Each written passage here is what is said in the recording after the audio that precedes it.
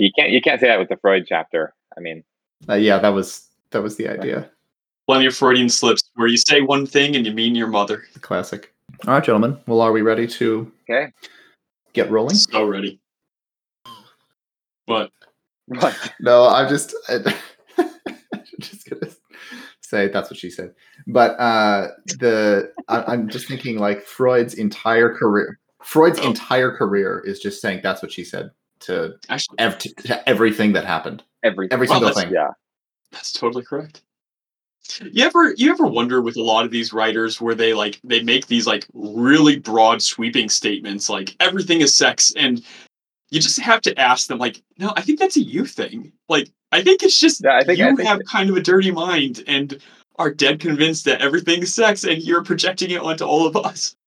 Well, it was Freud being like, this is the one that I'm glad I don't have to summarize this, because his bit where he's like, oh yeah, here are the obvious 4 phases of sexual development. There's the mouth phase, then the anal phase, then the phallic phase, and finally the genital phase, culminating in intercourse. And you're like, okay, that's humanity. That's our entire. That's it. That's all. That's it. That's all there is, huh? Really? I'm thinking of like a very horny sphinx. It's like what has a mouth in the morning? And then it goes to the 4 things. It's like it's humanity. It's sexual humanity.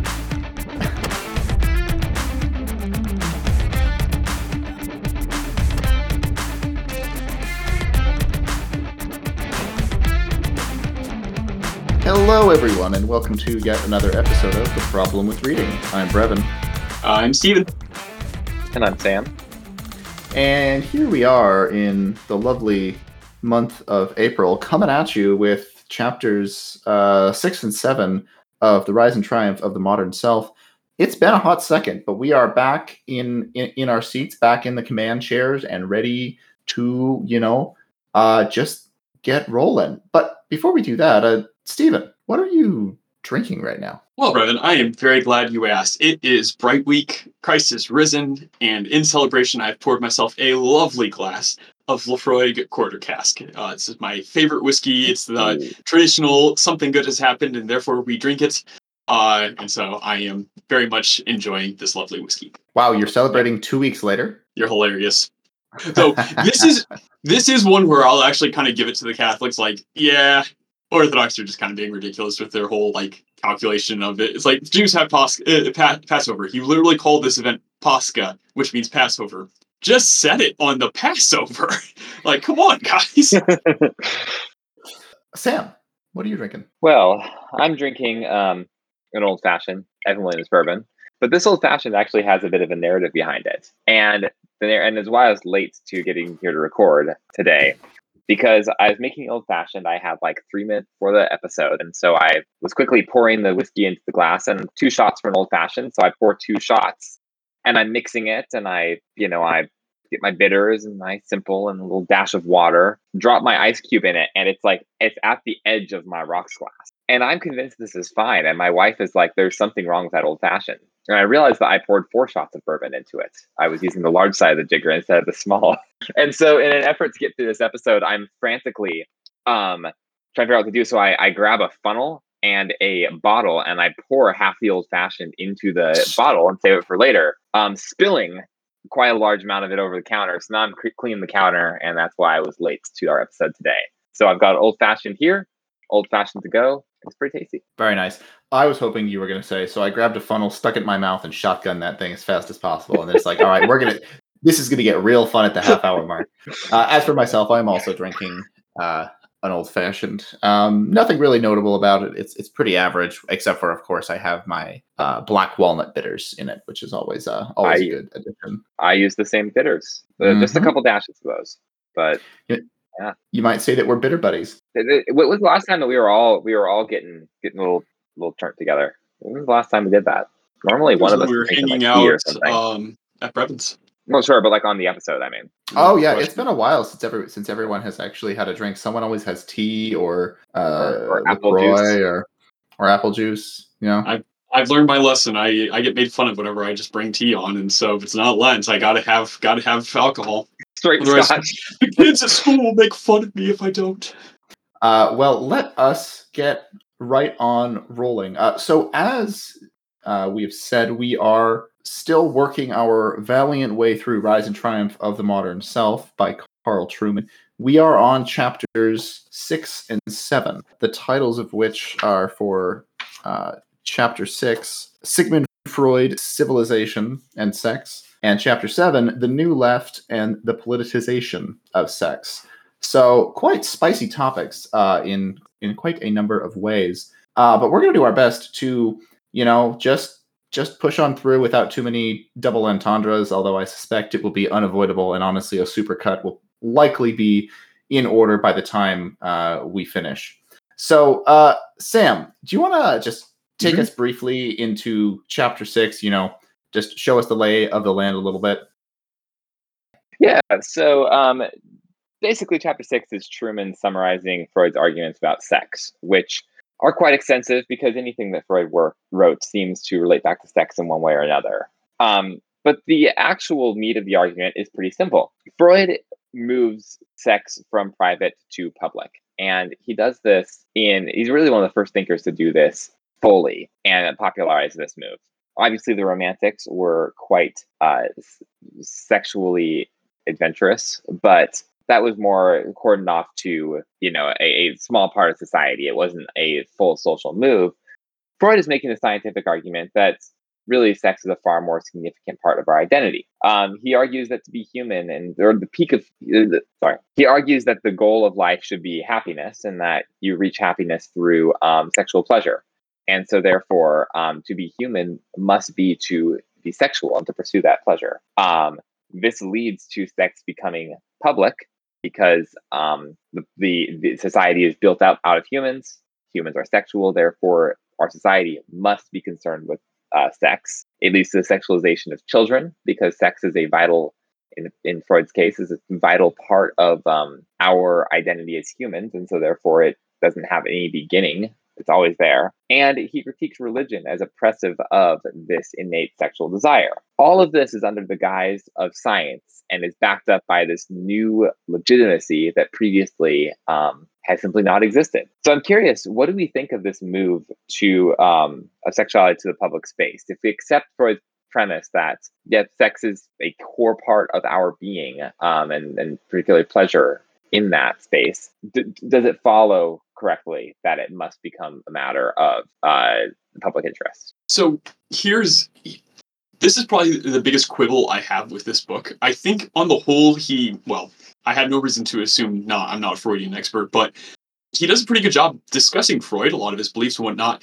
but then kind of just quickly writes him off as, well, he's been subjected to devastating criticism by Karl Popper, and then just kind of moves on and says, like, yeah, and therefore he's wrong. It's like, Popper just attacked his methodology. And I'm inclined to agree with Popper in that, yeah, you're pretty much saying a lot of stuff that can't be backed up with evidence and then trying to say, therefore it's science, which that's not good science. But also, philosophy does stuff like that where there's no hypothesis that you test in philosophy, but we don't say that's not a form of knowledge. And I would say psychology kind of has a similar phenomenon. So just that being a slight moment to offer some amount of criticism to Truman. But regardless of whether or not he's correct in this, Freud obviously had a massive impact. And this bringing of sex into the public square, I don't see any good coming from it. It doesn't seem to have led to any amount of health. Maybe Freud had a point in that, like, if you keep everything repressed, if you keep everything bottled up, it's not going to be good for you, and therefore having at least some amount of maturity to be able to talk about it. Maybe you could offer a defense around that. Maybe a defense around sexual education. Apparently studies have shown that the more sex ed you have, the fewer unwed pregnancies, which I think we can all agree is a good thing, although, they didn't really have they didn't have a ton of unwed pregnancies back then because you just got them married and that was that. So I don't know. I think you can offer an apology for Freud, but I think it's got to be a nuanced one. Yeah, I think I see your point there, Stephen, in terms of how he writes off Freud, but in some sense he does get the point across, because the point of Freud isn't any one of his particular ideas, although I think the one that's most interesting is the idea that repression is necessary to build society, which I think is true, just not how Freud thinks it is. But the point of Freud, as you said, is much more as a philosopher. It doesn't really matter whether the specific, we have an id, an ego, and a superego. The important thing is that the Overton window has shifted to view sexuality as the central construct that has to be discussed when you're talking about how society functions on a core level. And then you'll see this taken and expanded by other philosophers, or, philosophers who are writing in the Marxist historical mode, which sort of takes them to be scientists in a strange way, scientists of history, perhaps. So I think it's the Overton window, like you said, and then also, but there also very much is, with Freud, the movement of centralizing sex in society, but as something that is managed by science and scientific language, that it moves away from the realm of morality and a thing to be dealt with by moral education, with social norms. It's rather, what is the actual, like, quantifiable outcome? Like, do certain particular sexual activities cause you to go blind? It appears not, based on the data, and therefore the justification for discouraging it becomes harder to justify, because the only reasonable language of justification is science at that point, which is the movement and the place that we very much find ourselves in. There's a philosophical side, but then there are, thousands, if not millions, of scientists in labs all over the world slavishly devoted to, creating studies that back up their particular worldview, which is quite the situation to be in. I think I would say here that maybe the overarching problem is probably the enlightened problem of a project of justifying morality, but the enlightened project of trying to make everything science.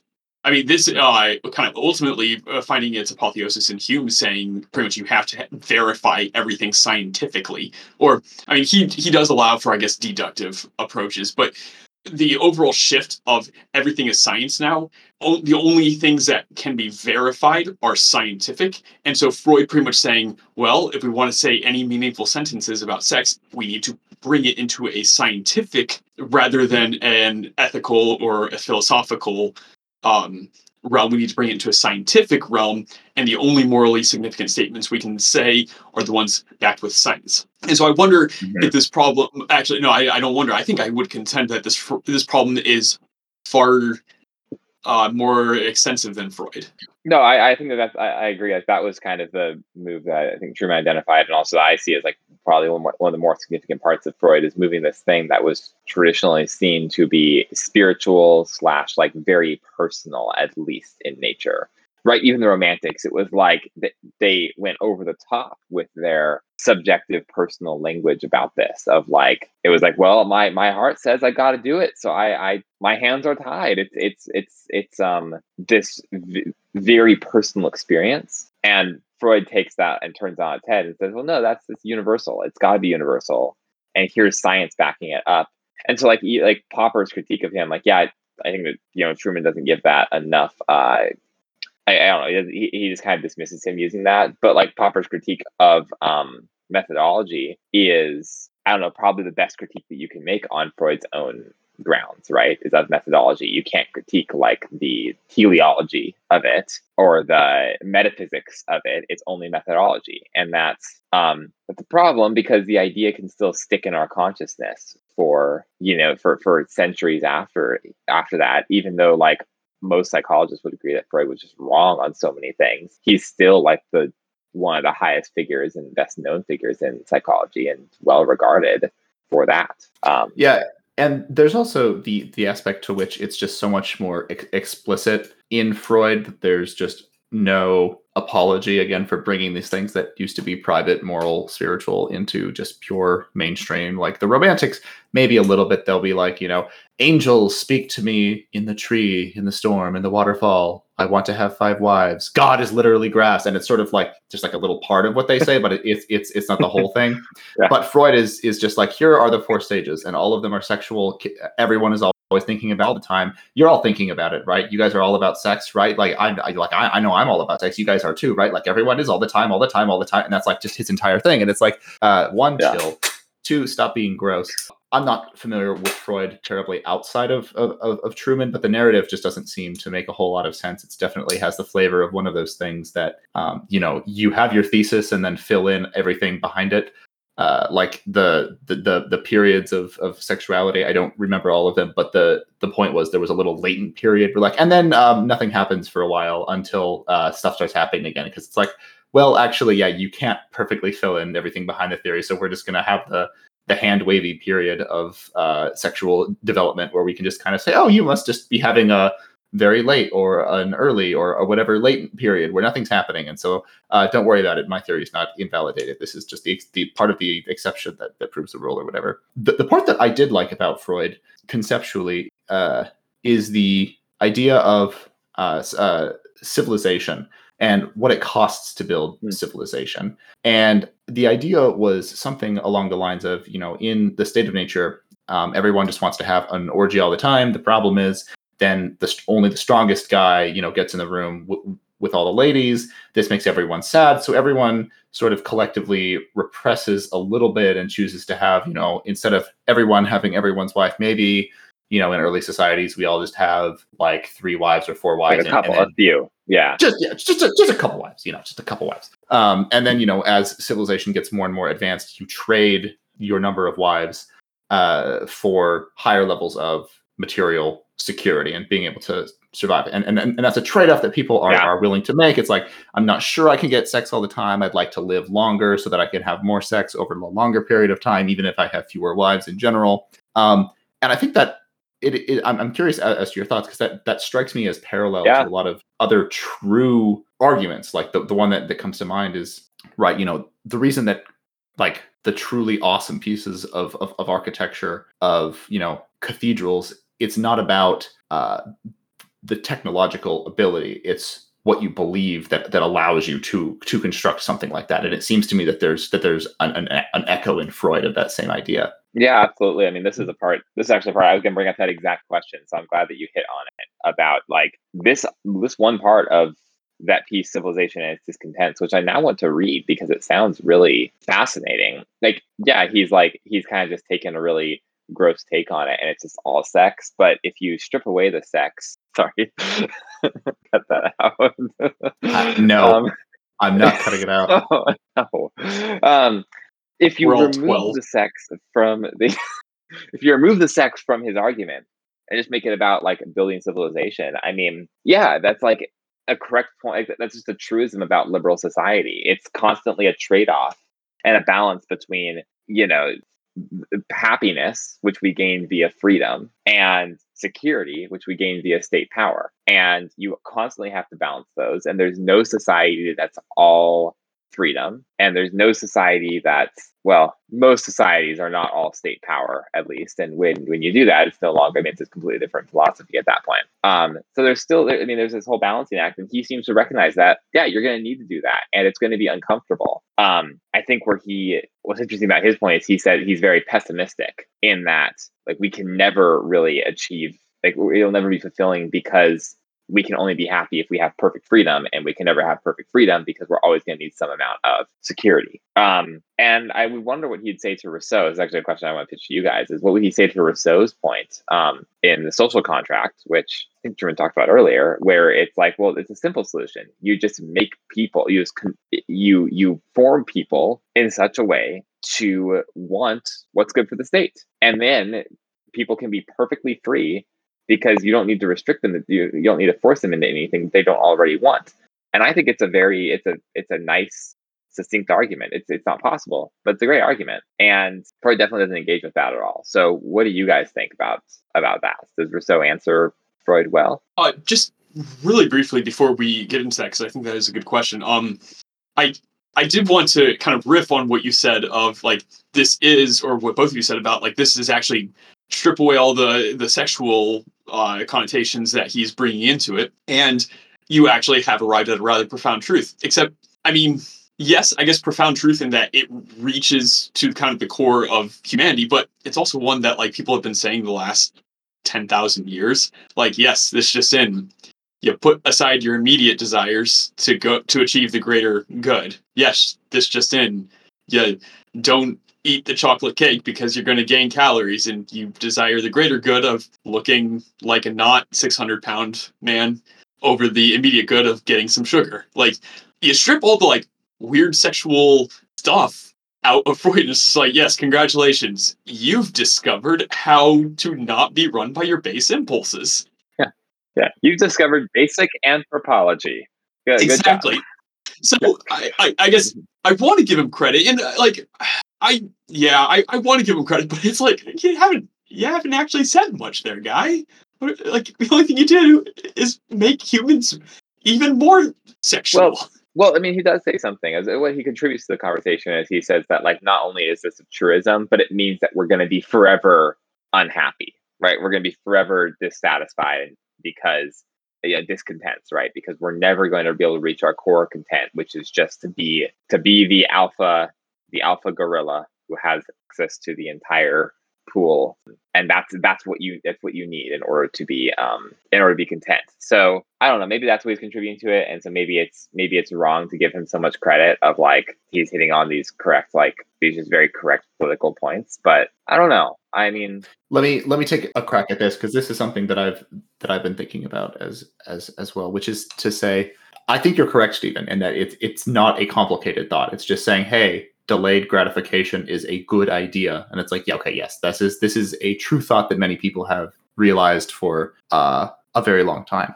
I think, and so you're correct. I poorly stated it, but let me try to restate what I think is the interesting idea, perhaps at the heart of this, which, as some good philosophers had said, the best thinking is never going to be about discovering the best new idea. It's going to be reminding and restating for a new generation the good things that we already know but we've forgotten. So in that sense, there's already some merit in it. But here's the secondary one, which is to say, in Freud's account of society, there is repression of base urges and base instincts necessary to construct a larger edifice outside of people, which is to say that there is sacrifice, not unneeded sacrifice, but sacrifice that is truly a loss, if that makes sense. It's repression. You're taking a part of yourself that is good, and you will be happy if it is allowed to happen, and you are murdering that part of it for the good of a larger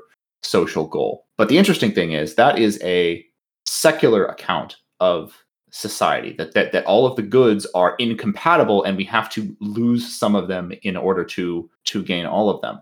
I think a perhaps a deeper level and a more interesting idea is that of what does a Christian anthropology do with that account? Because in that case, it's not repression of base urges that's necessary. It's baptizing the base urges, or realizing the true, fully compatible set of goods that's the underlying true nature of the set of base desires that have been corrupted and that has made them incompatible. And that's the move that Christians need to make in order to become their full selves. It's not repression in any way. It's realizing the parts of those desires which are slavery, which then allows you to purge those parts, not repress them, but rather realize that they're not the essential and good part of it, and actually build something better in yourself and then in your community, society as a whole. Yeah, I mean, one of the best examples of that is John Paul II's Love and Responsibility, which, I mean, if you want to talk about, if you think that Freud is like overly obsessed with sex, I mean, it's not necessarily obsessive, but I mean, he speaks so highly of the sexual union as a celibate man, it's a wonderful work. Yeah, but again, it's completely baptized and completely transformed into something, like, not even transformed. It's just, I don't know. I'm trying to find the right word. I'm thinking, like, not transformed, not refined, but it's like a purified form, but it's purified by addition almost. So I hate to be a contrarian here, because I actually love everything that's being said. However, Freud would say, that process is called sublimation. Like, I mean, like he coined that, sublimation. Yeah, you want to build the great architecture, you want to build a beautiful building. Yeah, it's because you're repressing your sexual desires. And to an extent, I think the church would be like, the church would turn around and say, like, yeah, we've been calling that baptizing for the last 2,000 years. Welcome to the club. They're just both approaching the same phenomenon from fundamentally different worldviews. And so maybe I'm not being complete contrarian, but I guess especially with some of these thinkers whom we vastly disagree with, I do want to be careful that we don't just write them off completely. Because, I mean, Freud was brilliant. He was, I think, wrong, and he was kind of a pervert, but he was brilliant, and like we need to take him seriously. And I think he would. I believe he anticipates this sort of criticism and says, "No, this is you repressing your sexual desires in order to do something. Good for you." He doesn't. I believe he doesn't view repression as wrong, or a bad thing. Over repression is, but so is under repression. Like the rapist is not properly repressed. He needs to be repressing his desires. He has desires that are out of his control. But the person who freaks out whenever they hear the word sex, Freud would say they are overly repressed. I believe that's in general how his framing of the situation goes. Yeah, I mean, it's just a coldly scientific way. It's a different way of thinking about it. Is we assume when he says something about like, well, happiness is what it means to be human, and happiness is to have sexual pleasure. So therefore, sexual pleasure, like you can only be fully human if you have complete sexual pleasure. Steve, I think what you're hitting on is that he doesn't expect that, and so it's like the leap from, I guess, like the more again, the more, what would I say, like spiritual, teleological, like objectively, like universal ethicists, McIntyre and such would, if they were saying something about like this is a core pillar of human nature, like obviously you must achieve that. And what Freud's saying is, he's like, yep, to be human is to be sexual and to be completely sexual free. Well, but you can't have that, so you're just gonna be discontent. Cool. And like that's what it's exemplified in his conversation about religion, where what strikes Truman, I think, kind of hits him a little bit hard, at least by the tone that he writes it with, is how coldly Freud dismisses religion. It's not like a simple dismissal. It's like he's giving it a fair shake, and he's like, yep, and it's an illusion in these childish ways, and it's like a very methodical, scientific takedown. And so like maybe what we're kind of running up against is like our method is usually to like try to find out what is good for human nature and then shoot for that. And Freud's like, well, this is what is human nature. You're never gonna get there, but that's just the way it is. And he's only concerned with describing and not necessarily prescribing the way that society should be built.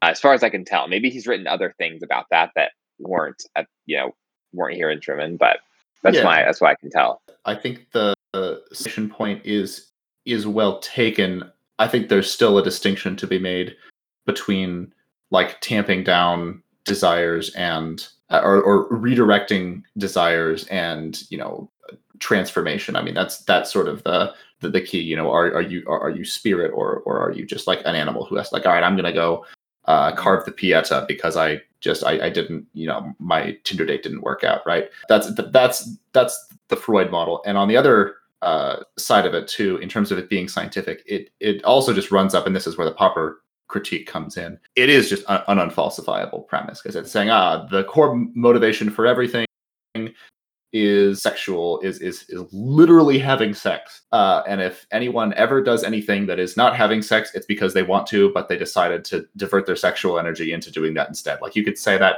everyone, really, really wants to play Yu-Gi-Oh, but they sublimate that into being president of the United States. It's not quite as equally ridiculous, considering that sexuality is fairly core to human existence, but it's a similar type of, I don't want to say non-serious argument, but the type of argument that you have to dismiss and constructed in the end.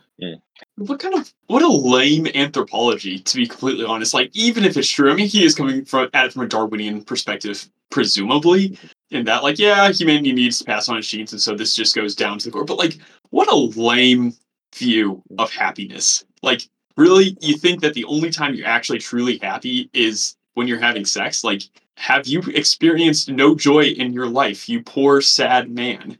Like, this is it? And it just seems, I don't know, it just, like, even if it's true, as a psychologist, you'd almost look at this and be like, man, you're going to cause a lot of people a lot of misery by convincing them that everything not sex is actually just them deluding themselves into thinking that they're happy. Like, come on, man, that's just so pathetic. Well, speaking of sad and pathetic men, and women too, for that matter, But chapter 7 is The New Left and the Politicization of Sex, which describes Actually, as you do that, can I make one point to make that turn? Stephen, your point that you made earlier here about the about how like maybe it's really not that influential, right? It's just like he's saying these things, but really it's like kind of aligning with basically what we all agree, like in like traditional, general classical liberal Western society. But the one big shift that he makes is by pushing sex into the public sphere.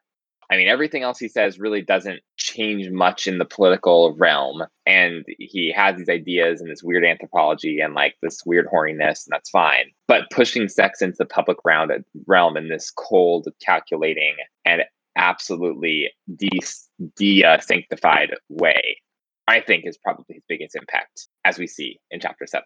I would be very much inclined to agree with you. I think you're spot on there.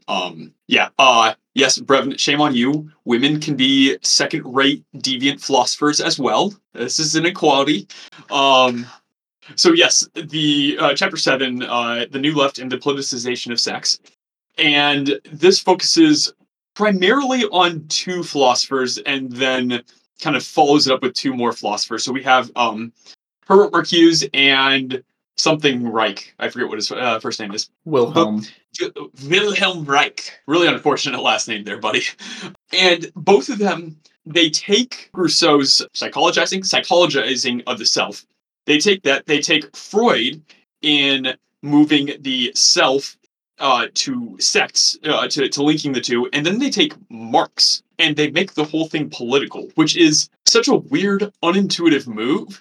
It can't help but be fascinating. It's honestly really interesting listening to their ideas, and just marveling that people paid them to write this stuff down.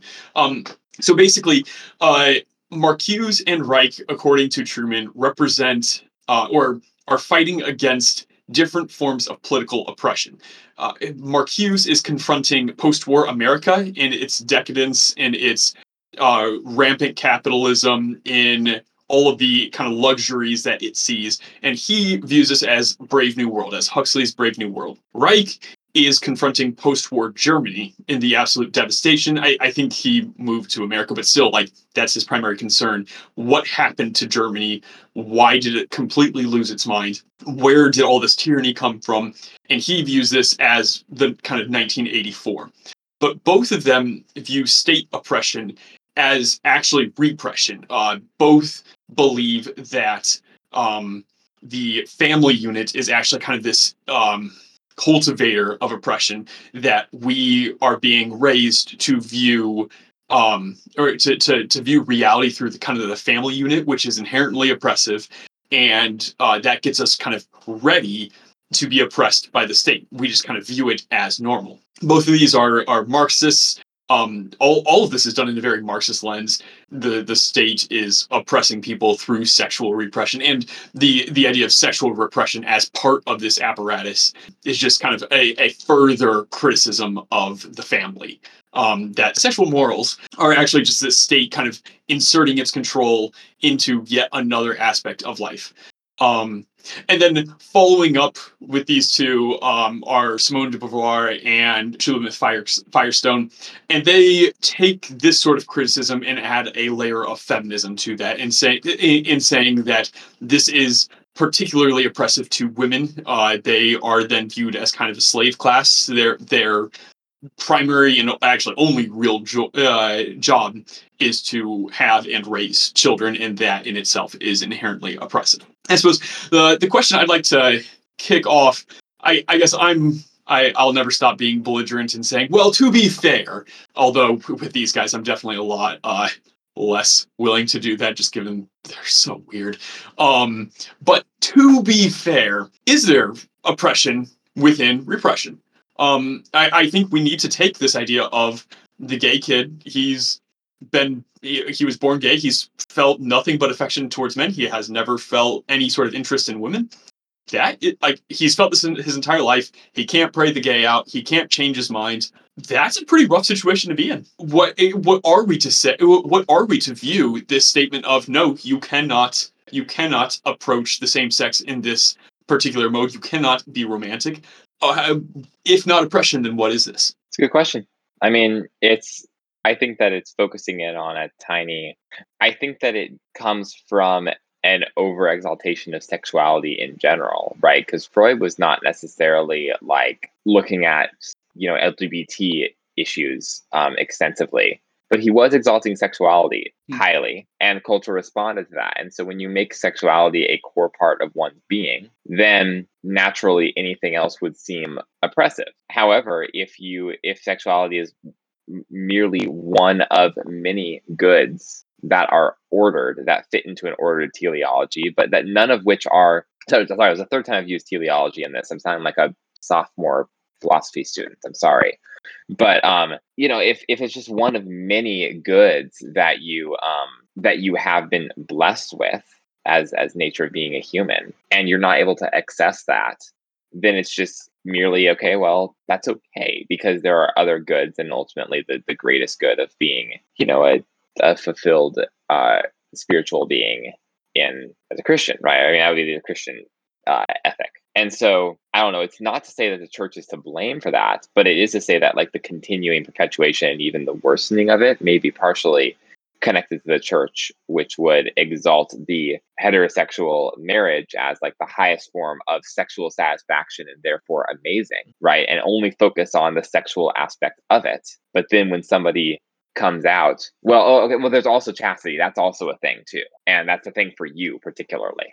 And that is a very unpersuasive argument. It's disingenuous and it's destructive. And I mean, I'm sure that I know Truman's going to get into this a little bit, especially in his last couple chapters about like missteps and such. But I think that that's kind of what you're getting at here is that it's a direct connection from Freud, and you didn't really have this situation where it's like, well, if I can't access that particular good of being a procreative, monogamous marital union, then I'm unfulfilled. Freud strips away a lot of that and just makes it sexual and just makes it particularly pleasure, and therefore the type of pleasure or the person you have it with does not matter. And indeed, that's the explicit argument of the New Left, right?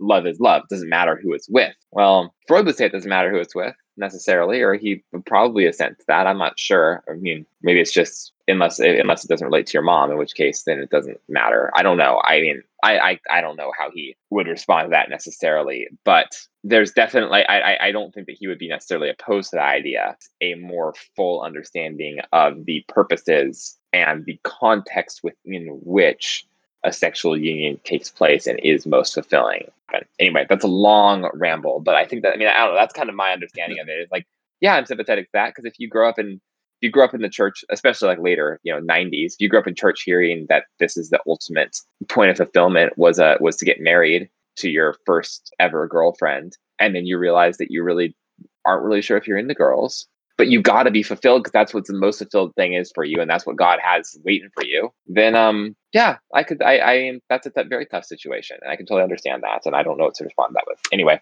ran over. I think that's well met. Yeah, the emphasis of the kind of the pleasure principle that Freud is bringing also does get Marcuse and Reich into quite a bit of trouble, in that I think it's Reich who pretty much explicitly gets caught in saying, or in his inability to go against pedophilia. He pretty much says, like, yeah, if a 15-year-old is into a 13-year-old, go for it. We should be encouraging this. This is something healthy. And then is asked, like, what about a 3-year-old? And he's like, well, that wouldn't be healthy. It's like, why? And he has absolutely no answer.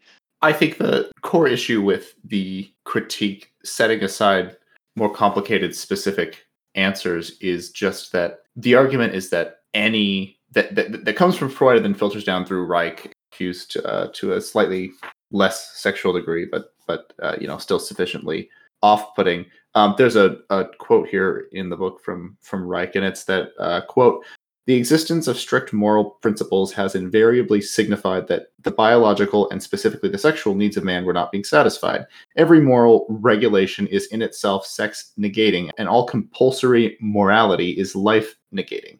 The social revolution has no more important task than to finally enable human beings to realize their full potentialities and find gratification in life." End quote. The problem with the issue is exactly what you pointed out, is that there's no limiting principle. There's no alternative vision of what the alternative moral framework that should be set up or adopted is. It's just like, we'll get rid of modesty and all sexual mores, and step 3, utopia. And that's sort of the process that's gone through. And what has happened and what's been discovered is, aside from when the conversation can be purely oppositional on behalf of, various groups, the final realities that are proposed, there is no final reality, like sexual reality, that stands up to things like, exactly as you were saying, like, what is the from principle argument for, or against rather, pedophilia? From Reich's perspective, he can't justify it except for falling back on the mores, because he's removed taboos and the previous sexual ethic as a legitimate source of authority, but there's no alternative. And so you end up in this situation where you have an incompatible potential future. Once we finally tear down the church and the family, we'll all finally be happy, but the people who are all advocating for that are not in agreement of what that could possibly look like. And that's I would say a constant frustration and an issue that periodically bubbles up, but there's still perhaps not as often as it should, because the question's not asked, because there's still enough of Christianity in Western civilization to be a purely oppositional force to it. I do recall having a conversation with a friend who lamentably went to, where was it? I think Duke Seminary, which somehow Duke Seminary is insane, but still has Stanley Hauerwas. So I'm really scratching my head at that. But she kept saying something to the effect of, which I didn't realize at the time, but is actually quite kind of Marxist in overtone of pretty much, we have a moral obligation to burn the system down. And eventually I just kind of pinned her down. I was just like, okay, what do you mean by this? And what do we do after? And she was actually kind of flat-footed and didn't quite know. And I think that's the criticism that a lot of these guys are very vulnerable to, is, okay, we burned down the system. Cool. What do now? Trust them, Stephen. You need to trust them to figure it out once we get there. Just put them in charge. That's always forget to do that. Yeah, there's a footnote that quotes a couple, because he discusses the Frankfurt School and the various philosophers in that movement, and he cites Roger Scruton's Fools, Frauds, and Firebrands, which is a highly entertaining book. I'm actually reading through that now. Are you? Oh my god, that's amazing! Yeah, I got it on Audible, and I was reading that when we first met, and we had conversations about Sartre.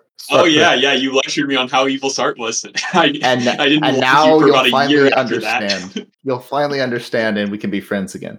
But anyway, so that's highly entertaining. But one of the large points in the book, and I believe it's probably in his preface, he says, I read all these people so that you don't have to, because there's a large degree of inscrutability and obfuscation in some of these writers, and which ties directly into what Stephen's saying. There's sort of a priestly nature of these thinkers. It's like, if they have it figured out, it's sort of secretly hidden and encoded in their words. We just got to trust them. We'll get rid of the current thing. Here's some reasons why it's bad. What comes after that? And we'll figure it out. And we're smart enough to do that. And that's the interesting concept that Truman talks about from Mark Hughes, is the idea of surplus repression, which is sort of goes back to like a little repression is good. Like, we can't build cities if everyone is just getting it on all the time. But if you do too much repression, then that's the capitalists that are making you do that. And that's the degree where it's too far. On a separate note, I did just want to, my takeaway from the topic is partially to do with what my wife is reading, which is called The Genesis of Gender, which I might recommend for this podcast, or maybe we'll choose a more purely philosophical topic next. But it sounds really good. But one of the things that it talks about is the centrality of technology and technological intervention to a lot of this sort of utopian-esque thinking about sexual identity in the public sphere. And that's what this chapter gets into a lot with Simone Weil a bit. Simone de Beauvoir, very different people. Simone de Beauvoir and the centrality of technological intervention, particularly birth control, in their conception of what a woman is and what a woman should be, but also in terms of reproduction, in vitro fertilization, all sort of things like that is very central to the field of possibilities as to the anthropology. In other words, the anthropology, or like the preferred ideal anthropology, is dependent on the technological resources of the society in which they function. And I'm curious, do we think that's sustainable, or will it only get worse? Is that are we just like seeing fresh hells in the future as technology advances? Our conception will continually evolve and just get worse and worse. That's an interesting take. Firestone also goes into that quite a bit. Interesting. Now, I've said before, every time I contemplate the technological landscape, I just get more and more depressed. No, I think it's only gonna get worse. There is no, unless maybe if I trusted humanity to kind of just collectively get itself together and say, no, we don't like this. We don't like this technology. We are rejecting it. If I trusted it, maybe, but it's not going to.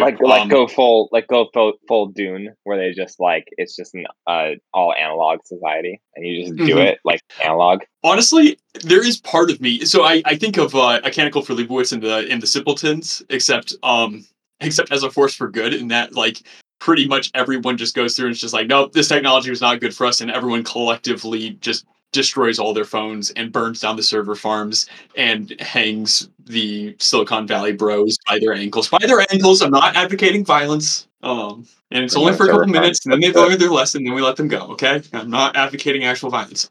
But I just don't think it'll happen. I am somewhat there. I mean, there's always a remnant. There's always kind of the deviation. I think of the Amish. I think of the rise of the so-called Luddite teens that I saw the article on, where there are some people that are just kind of starting to realize that this stuff isn't good for us and are going away. But that's the vast minority. So yeah, it's an insulated community. Like we were talking with some friends the other night, and it was a church small group, and I mentioned that I hadn't had social media on my phone for I just crossed 2 years without it, which has been great. And there were like several people in the room who were like, oh yeah, me too. Yeah, I've been off for that many, a couple of years, a year, or 6 months, and it's like, oh, like this is super cool that we're all just kind of making this decision together. But also I'm like, well, this is a pretty insulated community, and these are people who are going to spend 3 hours on a Wednesday night like analyzing scripture. And so like what's I don't know, maybe that shouldn't be very hopeful. I don't, and even then, like, what's the point of deleting a couple of apps? I mean, we're still all on iPhones, so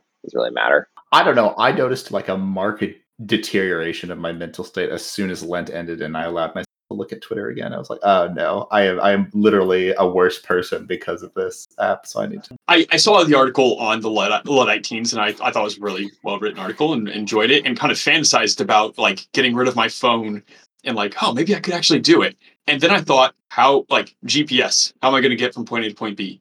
What about something like Uber, where like when I visited DC and needed to go to the one hotel for the conference, I needed an Uber. Like, what about these just very, very basic, simple things that society is now just predicated on? You are expected to have a phone. And so with technology in general, it's just, you can't put, Pandora's box has been opened. There's no closing it. And society is now predicated on this. And that molds the way you think. The idea of transgenderism 200 years ago extended about as far as clothing, maybe like clothing and hairstyle. But now it's, no, we have surgeries that you can actually rudimentarily at least swap your genitals. You can do that. And the technology is only going to get better. That's actually, it's one of the arguments I really don't like, that conservatives will make. Incidentally, they also do it about abortion, where they'll bring up health detriments of abortion. And it's like, no, you're not arguing against abortion. All you're doing is arguing that abortion needs to be safer. You're just arguing for better surgical techniques. Yep. And similar with transgenderism, where it's like, well, these drugs aren't known to work well, or these surgical procedures aren't, like, they're not safe, or they can go bad. It's like, okay, on the one hand, the fact that a lot of these sort of things are being done and it's kind of dangerous, that does need to be known, and people do need to be informed on that. But the only thing you're arguing is you need to have better procedures. Once the procedures get better, you're going to be completely out of arrows. I mean, you gotta argue it from like a perspective of actually what's good versus, again, the scientific argument, right? Well, and sorry, that was a bit of a side note. I guess my main point is we've gone from 200 years ago. I'm actually kind of reminded of Neil Postman in The Medium as Metaphor. Like, technology changes the way you view the world. This is no exception. 200 years ago, transgenderism, it just wasn't really on the cards because it was just impossible. No, of course you can't change your gender, but now you can sort of, kind of. And as technology gets better, I mean, like, it'll be an interesting landscape as technology changes and improves. Listen, I mean, I think Wendell Berry is right along this argument. With us, if we just firebombed Monsanto and banned petroleum fertilizer, society would go back to a golden age of perfection. I think we all agree with that in terms of which technology needs to be banned first. But sorry, very non sequitur, but I suppose that's just average for me. Speaking of average, the article that we're reading today is The Age of Average. What was that eye roll, Stephen? Was that too forced of a transition? No, it is. It really is par for the course at this point. Perfect. That's exactly what I was going for. And as it so happens, in the early 1990s, these two Russian artists, and their idea was, they wanted to make a painting, and they wanted to make a painting that was exactly what people wanted. So what they did is they interviewed 1,000 people, U.S. citizens, and asked them a whole big series of questions, like, what's your favorite color? Do you like sharp angles or soft curves? Do you like, thick brush strokes, or do you like to be smooth? Do you want to see people outside? Should they have clothes on? Leisure, working, indoors, outdoors? What kind of landscape? And they did this across several different countries, and then they painted this painting, this People's Choice painting. What did all of the people want? And the thing is, and this will be the image for this podcast, all of the paintings basically looked exactly the same. Everyone wanted the same boring landscape. So just to quote from this article, it says, quote, "This article argues that creative fields have become dominated and defined by convention and cliche. Distinctiveness has died. In every field we look at, we find everything look the same. Welcome to the age of average," end quote. And this is a fantastic article. I'll make sure in the podcast, and I recommend you read it. Basically, this article just goes through several realms. So I'll just go straight to you guys, because you read this article, found it's striking. For each of you, which realm of average did you find the most striking? And just for a quick list of what they are: interiors, architecture, media, cars, people, self-help books, and brands. Stephen? I think the skyline, at the very least, was most surprising. But first, that people find those skylines attractive is quite remarkable. I say that, but still, I do actually kind of like a skyline fair. Okay. Seattle skyline is the best though. It is. We had Space Needle. Seattle skyline's pretty good. I guess I was just surprised that kind of everyone, like, I guess that they all look the same. You would think that a city would be very varied, though. I wonder in I guess not defense of the article, I guess an attack of the article. I wonder if that's because the materials used to build skyscrapers are actually not that there's not a ton of them, and so there's only so many shapes there's only so many shapes a skyscraper can take. Like, there's only so many materials that you can use to build these skyscrapers, and so we shouldn't be overly surprised that they all look the same. But on the whole, I am kind of surprised that all skylines look alike. Sam? See, that's interesting. So I'll say the point that I found most compelling or most interesting. But Stephen, I found the skyline one his least persuasive point. That's not just because I tell myself how much I love living in New York City. I really do, actually. But I love, and I get to see the New York skyline regularly on the Q train over the Manhattan Bridge. But beyond that point, I don't know. I looked at those skylines as somebody who's always enjoyed a good city, looking at the city skylines in both Seattle when I lived there, would regularly hike up the hill to spectate that, and New York now. They look completely different to me. And so I looked at those 8. I'm like, yeah, they're all totally different. Like, okay, they all have buildings in them. But like Seattle looks Seattle wasn't here, but New York looks vastly different than Shanghai, which looks vastly different than Hong Kong with the mountains right in the background, which looks vastly different than Toronto. And yeah, sure, you've got the same general shapes, big tall building, other smaller ones around it. But like, I don't know, I wasn't persuaded by that one bit. It actually fairly weakened his argument to me.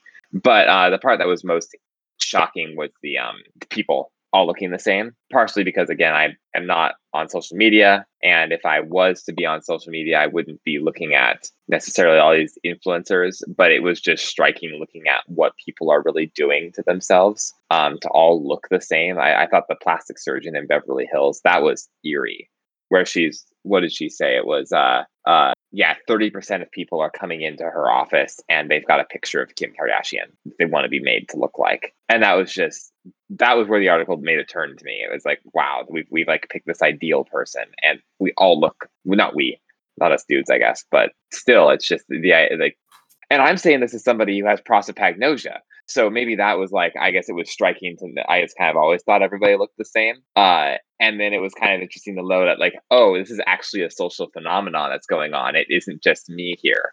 So that was, that's like where, very striking. Anyway. That's somewhat funny because at first I was really surprised and I forgot about that quote, and that is honestly terrifying. But at first I was kind of surprised, but then I took another look at the set of faces and I don't know, they don't look that similar to me. Like, I guess they're all hot late 20-something-year-old women, I guess. But like other than that, like they all look pretty distinctive, I guess. I don't know. I guess I don't quite. So it's funny. You don't find the Skyline argument convincing. I don't find the. At least I'm looking at it now. It's like no, they all look reasonably different. They have different clothes, different hair. I guess their faces are all kind of structured similarly, but even I don't know. Unmarried Stephen, and this, I'm not gonna say this explains a lot. I forgot. I'm talking to two married men who obviously didn't look at the women, just completely glazed over.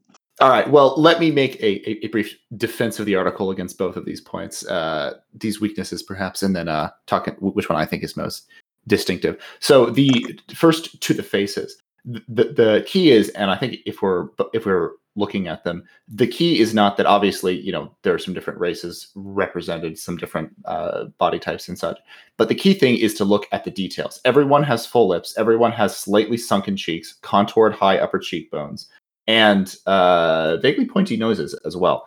All of these are just slight modifications that go into the Instagram look, and that's also the what the filters do to you. So that's what it is. It's in the details that there's a converging effect of it. Not that everyone looks precisely the same, but rather that everyone's making the details to all sort of converge towards the same thing. In terms of the skyline, I think you're vaguely right that the skyline is the weakest point. I think the strongest point is talking about the 5/1s, the housing units, because I see these frickin' everywhere. He calls it by, especially you. I mean, where you live is like center for these things. So. McUrbanism hell, or fast casual architecture, 5/1s, and all over every part of the suburbs, or like just before the suburbs of DC. These buildings are just freaking everywhere, and I assume they're popping up in New York. Basically, there's a South Park episode because it's so expensive to build here. So like, if you're gonna build something, you're gonna build like a rather large, like a taller and more interesting new building because you're already sinking like tens of millions of dollars into it. So there is that advantage, right? He makes the argument that actually, expensive New York, these are popping up because they're so cheap. But in New York, you're already investing the amount of money, so you can actually do something that's, if not beautiful, at least interesting. I never thought I would be grateful that the New York construction firms being controlled by the mafia was a good thing. There you go. Preserving the flavor of the place. But I'm sure that you've seen these buildings, and again, I would recommend that whoever's listening read the article. But it's this sort of like blocky, slightly colorful brick, maybe 2 or 3 toned buildings that'll basically be either 4 or 5 stories over the lot, and it's like townhomes, condos, that kind of thing. And that's the style that I've seen taken over a lot of this area. However, the part that was most striking for me in this article was in the interiors. And I think, listen, I'm not going to say that I was talking about this before it was cool, but I was talking about this before it was cool. Because I remember back in 2016, and I was in Europe after study abroad, and we were hopping around in between countries, going from Airbnb to, and I just had this thought and this feeling, all of these places look exactly the same, and the article has perfectly captured that weird nagging feeling that's followed me ever since, that there's an Airbnb aesthetic, this international style, and it describes it as white walls, raw wood, Nespresso machines, those like sort of wood, white plastic and wood legged chairs, bare brick, open shelving, and Edison bulbs obviously everywhere, and that this style that they call international Airbnb or airspace, or Brooklyn style was the other name for it. So maybe Sam can speak to that. They look like, we have a good friend here, and these literally look like their apartments. It's hilarious. Well, there you go. And it's also come into, I mean, coffee shops and fast food restaurants too. You sort of have, the wooden tables, sunlight. It's like sort of austere. Again, the Edison bulbs freaking everywhere. Even the remodel of McDonald's that happened a couple of years ago, from joyous, slightly dirty neon plastic, back in the good old days, to its modern sort of fast casual, slightly more formal style. That's even a little bit of that same international blandness that's just basically feels like it's seeped in everywhere. So one question that I had, I think this might be the most important one, because this article goes through cars all look the same, people all look the same, media kind of all looks the same, everything's a remake, and like that's statistically true, it's not just a feeling. Brands all look the same. So my question to you is, what is one's imperative, either morally, for the sake of your sanity, personality-wise? What is the properly ordered response to a world like this? Is there one? Or do we just sit back and let it happen?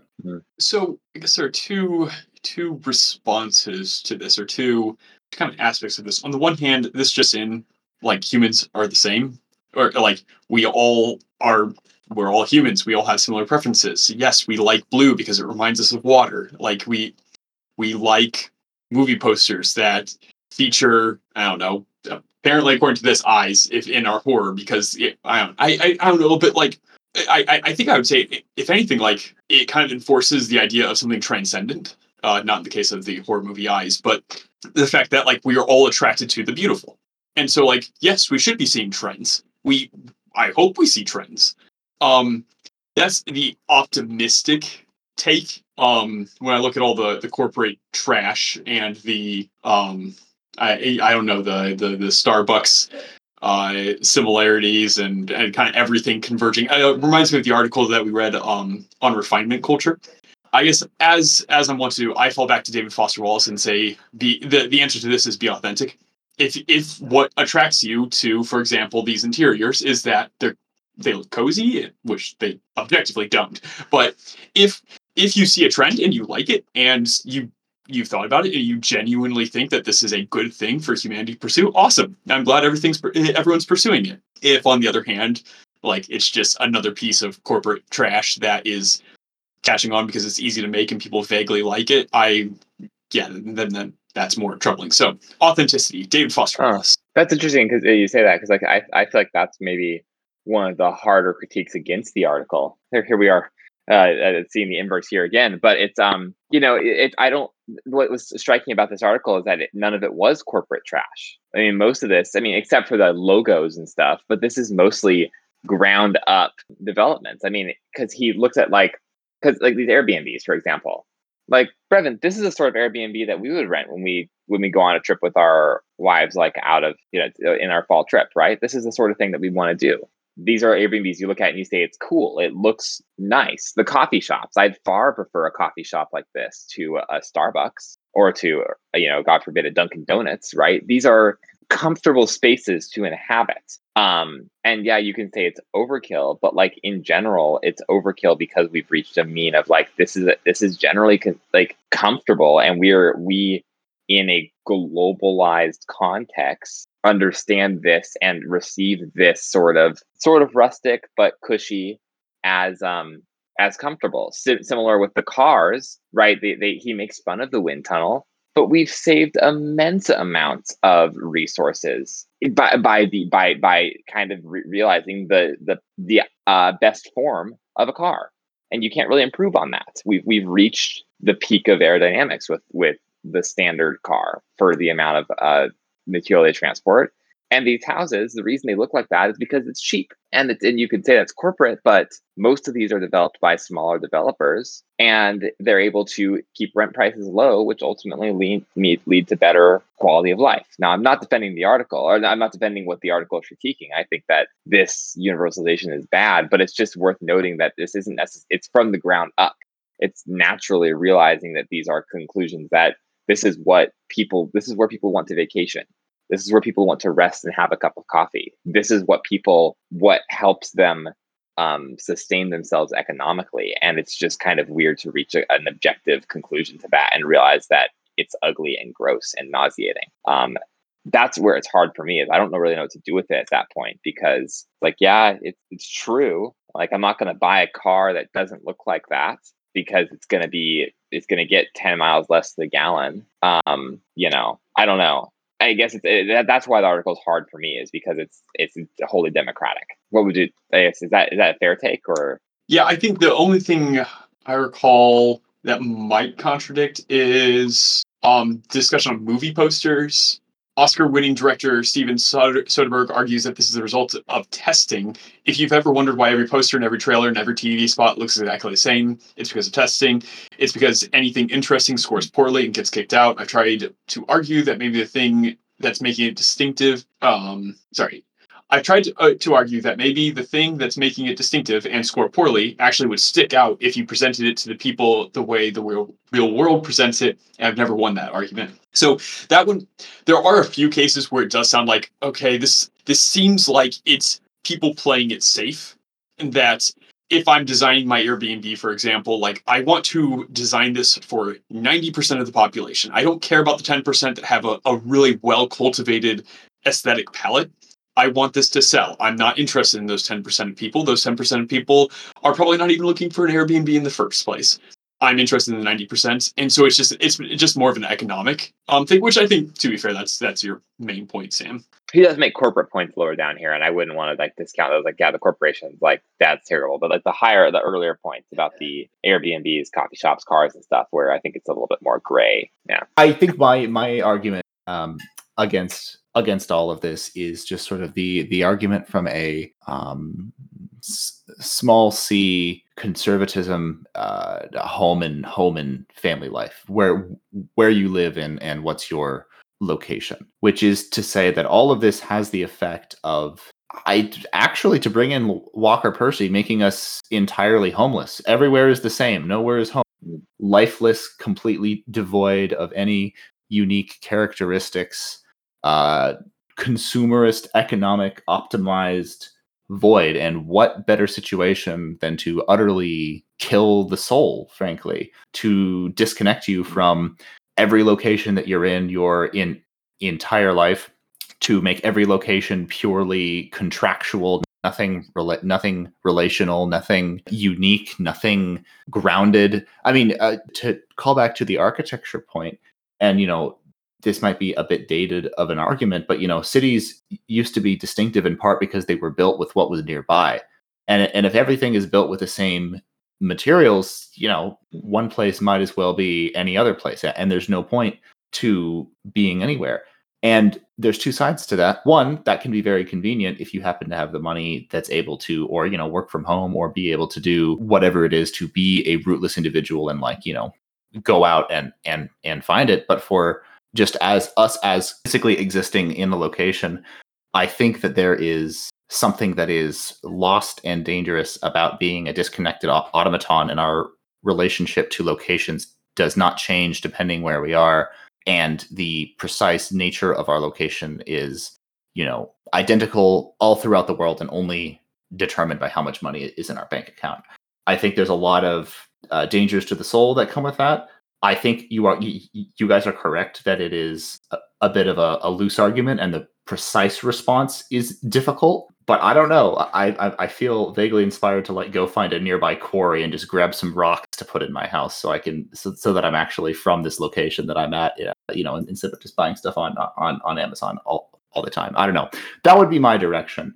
I'm not sure what the individual response is, but I feel like there's something here that has to be fleshed out. I think the long game is these sort of trends are here because economic incentives.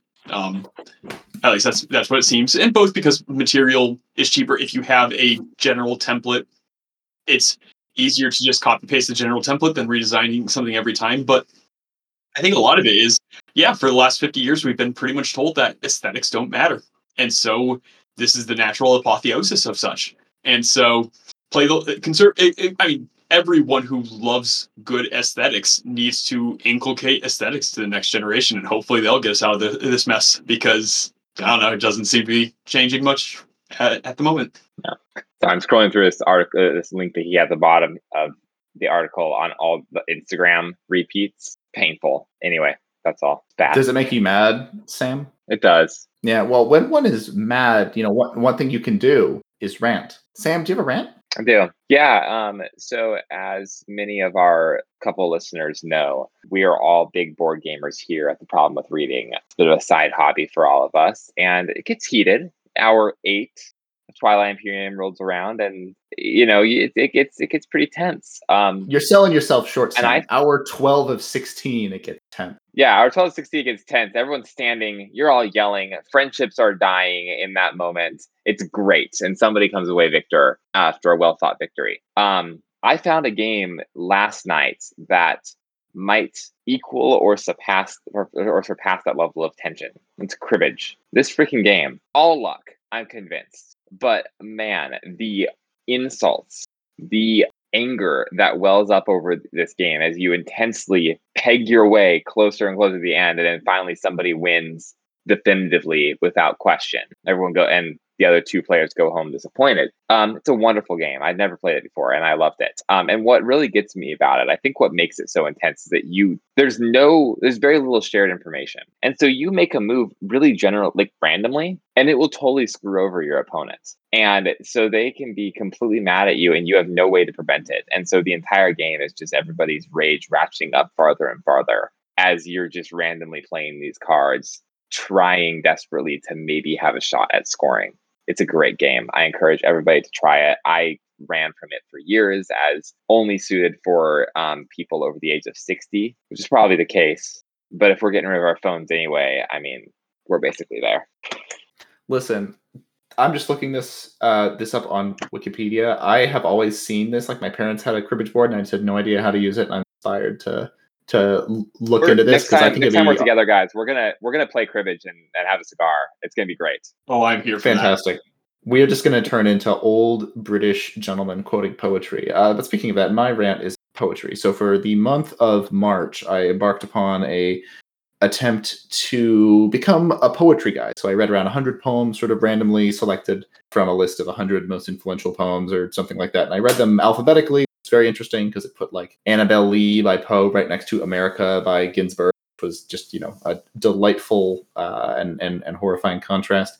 I found many that I liked, many that I didn't care for. But the overall takeaway I think that I had was something that I'm grateful that I'm learned, but also vaguely frustrated by, which is to say that it is quite hard to read poetry well, because you need to read poetry with a certain frame of mind, I think. You need to read it with a certain amount of charity and a mindset where you are taking it seriously and giving the author credit. But that's an incredibly hard mindset to be in, at least for me. So it was very difficult to see how it could integrate into one's life. The other side of that problem, and this is what I'm perhaps more frustrated about, is just sort of what I learned the state of modern poetry. So setting aside modern styles, there's fascinating stuff that if you're interested at all, Dana Gioia, poet laureate of California, or at least he was, speaks about this very eloquently, that poetry has just been captured by this production machine of professional poets writing poems to be read by other poets, creative writing class. And it's created this environment of overproduction, under readership, that has removed, in a sense, poetry from the public square in a way that was sort of unimaginable for people back in the day, where poems were published in newspapers, but that's simply not the case anymore. And there's a strange professionalization of poetry that makes, at least in my attempt to find modern poetry to read, basically unreadable. I truly have no answer here, but I think we're all somewhat impoverished from the lyric mode being removed from our lives. But alas, I do not see a way forward. So that is my rant for today. Stephen, how about yourself? I do. We've spoken about the technological hellscape and the corporate garbage and whatnot, and this actually ties in quite well with mine. So I have a confession to make. When I was in high school, I was actually a massive hardcore fan. Well, I guess to be fair, in the only way that a good Christian boy can be, in that I listen to Demon Hunter, O Sleeper, Haste the Day, and other good Christian Screamo and Screamo adjacent bands. It was a time, every so often, I look back, chuckle, shake my head, and move on. However, one band from that era has done a surprisingly good job sticking with me over the years, and that is Project 86. It's not quite hardcore Screamo, I think technically designated as post-hardcore. And they have this rather unique sound and some really clever ideas. They've definitely ranged in quality over the years. But my personal favorite album is called Truthless Heroes. And it's just one long homage to Aldous Huxley's Brave New World. Like I said, listening to them off and on in the past decade, they've aged reasonably well. And that brings me to Omni. Sadly, their last album, and it is quite the send-off. Part 1 just came out. I've listened to it quite a bit, and I'm left as I'm wont to be in quite the malaise. In it, they've envisioned every Silicon Valley tech bros fever dream, a dystopic technological hellscape completely devoid of meaning or substance. Songs like Virtual Signal, Apotheosis, and Zero Greater Than One are filled with lyrics such as, picking out a few highlights, with Virtual Signal, we crater ourselves to play the traitors. Analog screams fill the LEDs inside the town square. I am the need for you to be seen, your rampant entitlement. You made the choice the moment you hit submit. And then, we are the tower that pierces the sky. By this our hearts speak as one. As below, so above. As below, so above. By this we ascend and crack the firmament.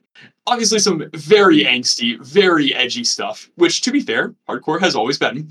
But my intrigue with this album is that, like quite a lot of artists I really admire, they seem to have their fingers on a pulse. Like, they get something. They're seeing an issue, and there's something that really resonates. Well, at least with me.